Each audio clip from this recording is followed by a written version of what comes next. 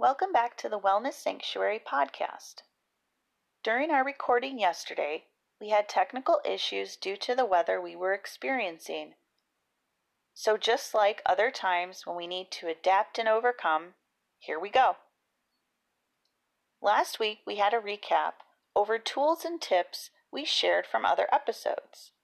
So with the opportunity to start from scratch, mixed with wanting to provide you the weekly support, I'm rolling out some guided meditation techniques that you can reference without having to search through the other episodes.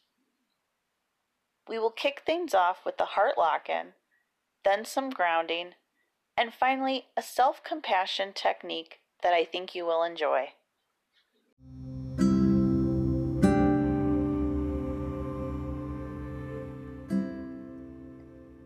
The heart lock-in. First, focus your attention in the area of the heart.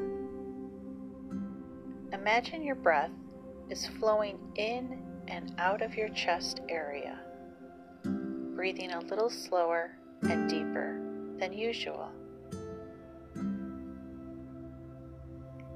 Then activate and sustain a regenerative feeling such as appreciation, care, or compassion. Finally, radiate that renewing feeling to yourself and then others.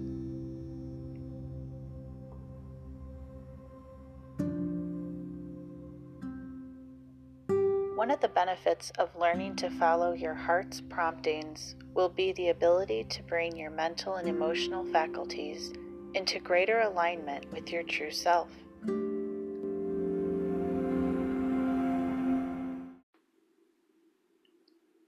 So I can remember when Kat shared with us the heart lock-in technique in class about 2 years ago, and I attempted to do it each morning, but as the days passed, my mornings would end up getting busy, and I was really only doing it a few times a week, which something is definitely better than nothing, but I actually ended up incorporating it along with my morning dental routine, and then I was able to find more consistency throughout my week. Same thing with grounding. Yes, I have been practicing grounding for over a decade, but just like when learning to play the piano, practice definitely helps you improve the technique.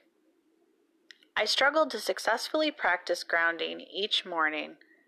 Then over the course of time, it became something I did both at the beginning and end of my day.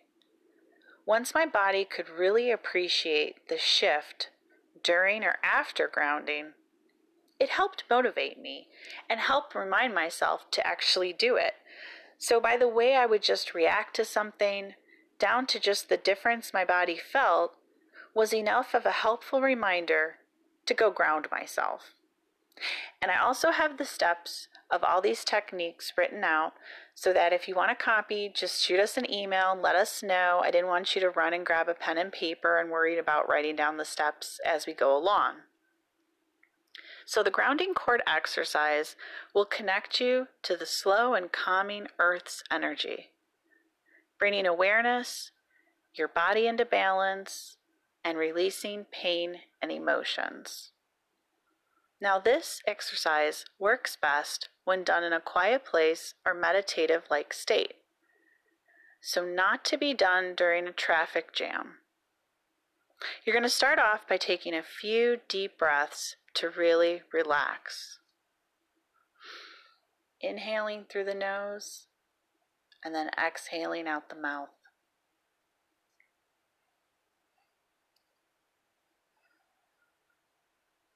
Begin visualizing roots going down from your feet into the earth, almost like roots shooting from the soles of your feet straight down into the ground.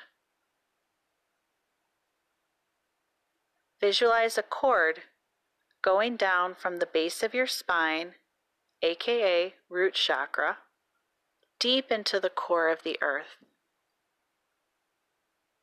Now that your feet are firmly planted and the cord is connected to the earth, feel the earth connection.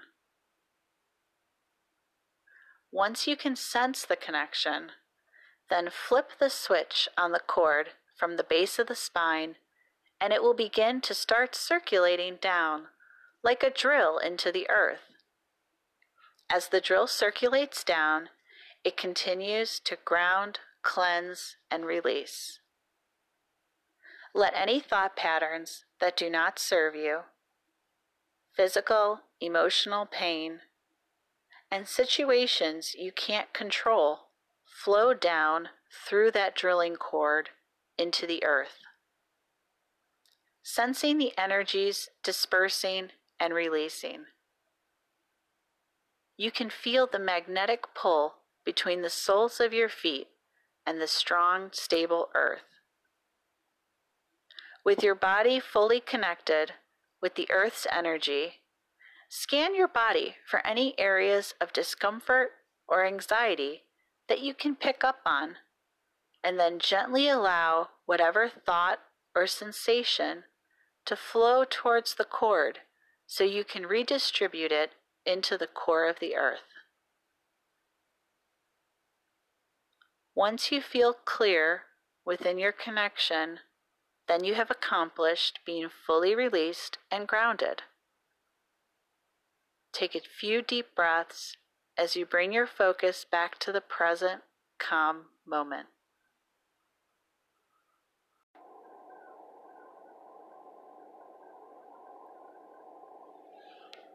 That is one of my favorite ones. Even just reading it brings about a sense of grounding and calmness that is so cool.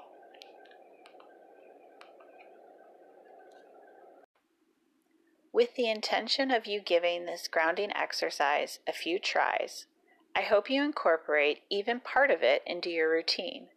And let me know when you notice things shifting, or if you end up with a variation of it. I love hearing about new things. The other technique I wanted to share is based on the heart lock-in, but this increases self-compassion. I can only speak from my experience, but my inner child can use all the self-compassion I can create. So even when facing a difficult decision or situation, this method is helpful. Now, when practiced regularly, it can teach you to automatically respond with self-compassion to challenges of life and also enhance your compassion towards others. So start off by recognizing what you are feeling. Then focus on your heart area and breathe in love for about a minute.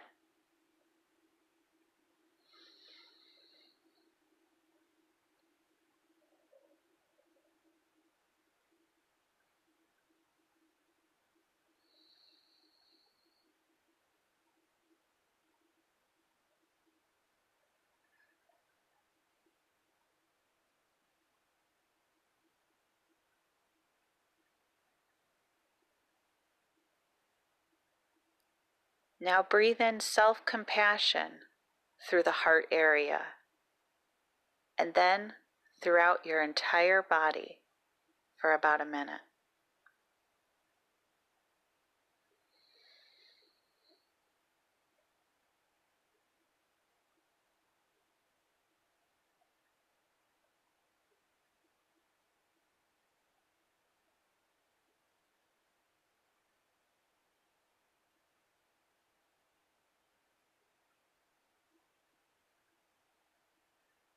Find a still, quiet place inside. You can feel this compassion. If negative thoughts or feelings about yourself arise in your mind, gently return your focus to the heart area. Radiate compassion out from your heart to any issues you are addressing with an understanding of what you are going through. Continue to do this as long as needed while creating within a heart-filled environment of compassion.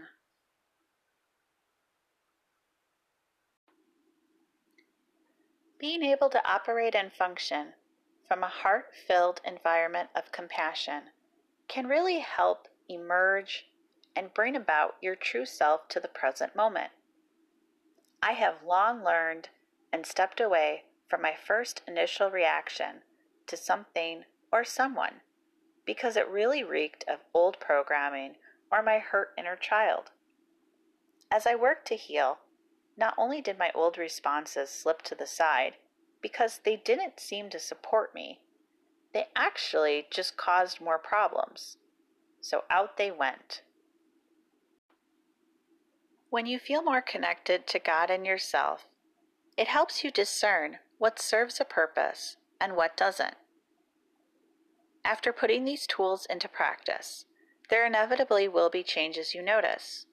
And believe me, all for the better. So even though this is a short episode, I think there's some good food for thought in it. And next week, Kat will be back to join the discussion on empowerment and the power words can have. So as a reminder, be mindful and have a blessed week.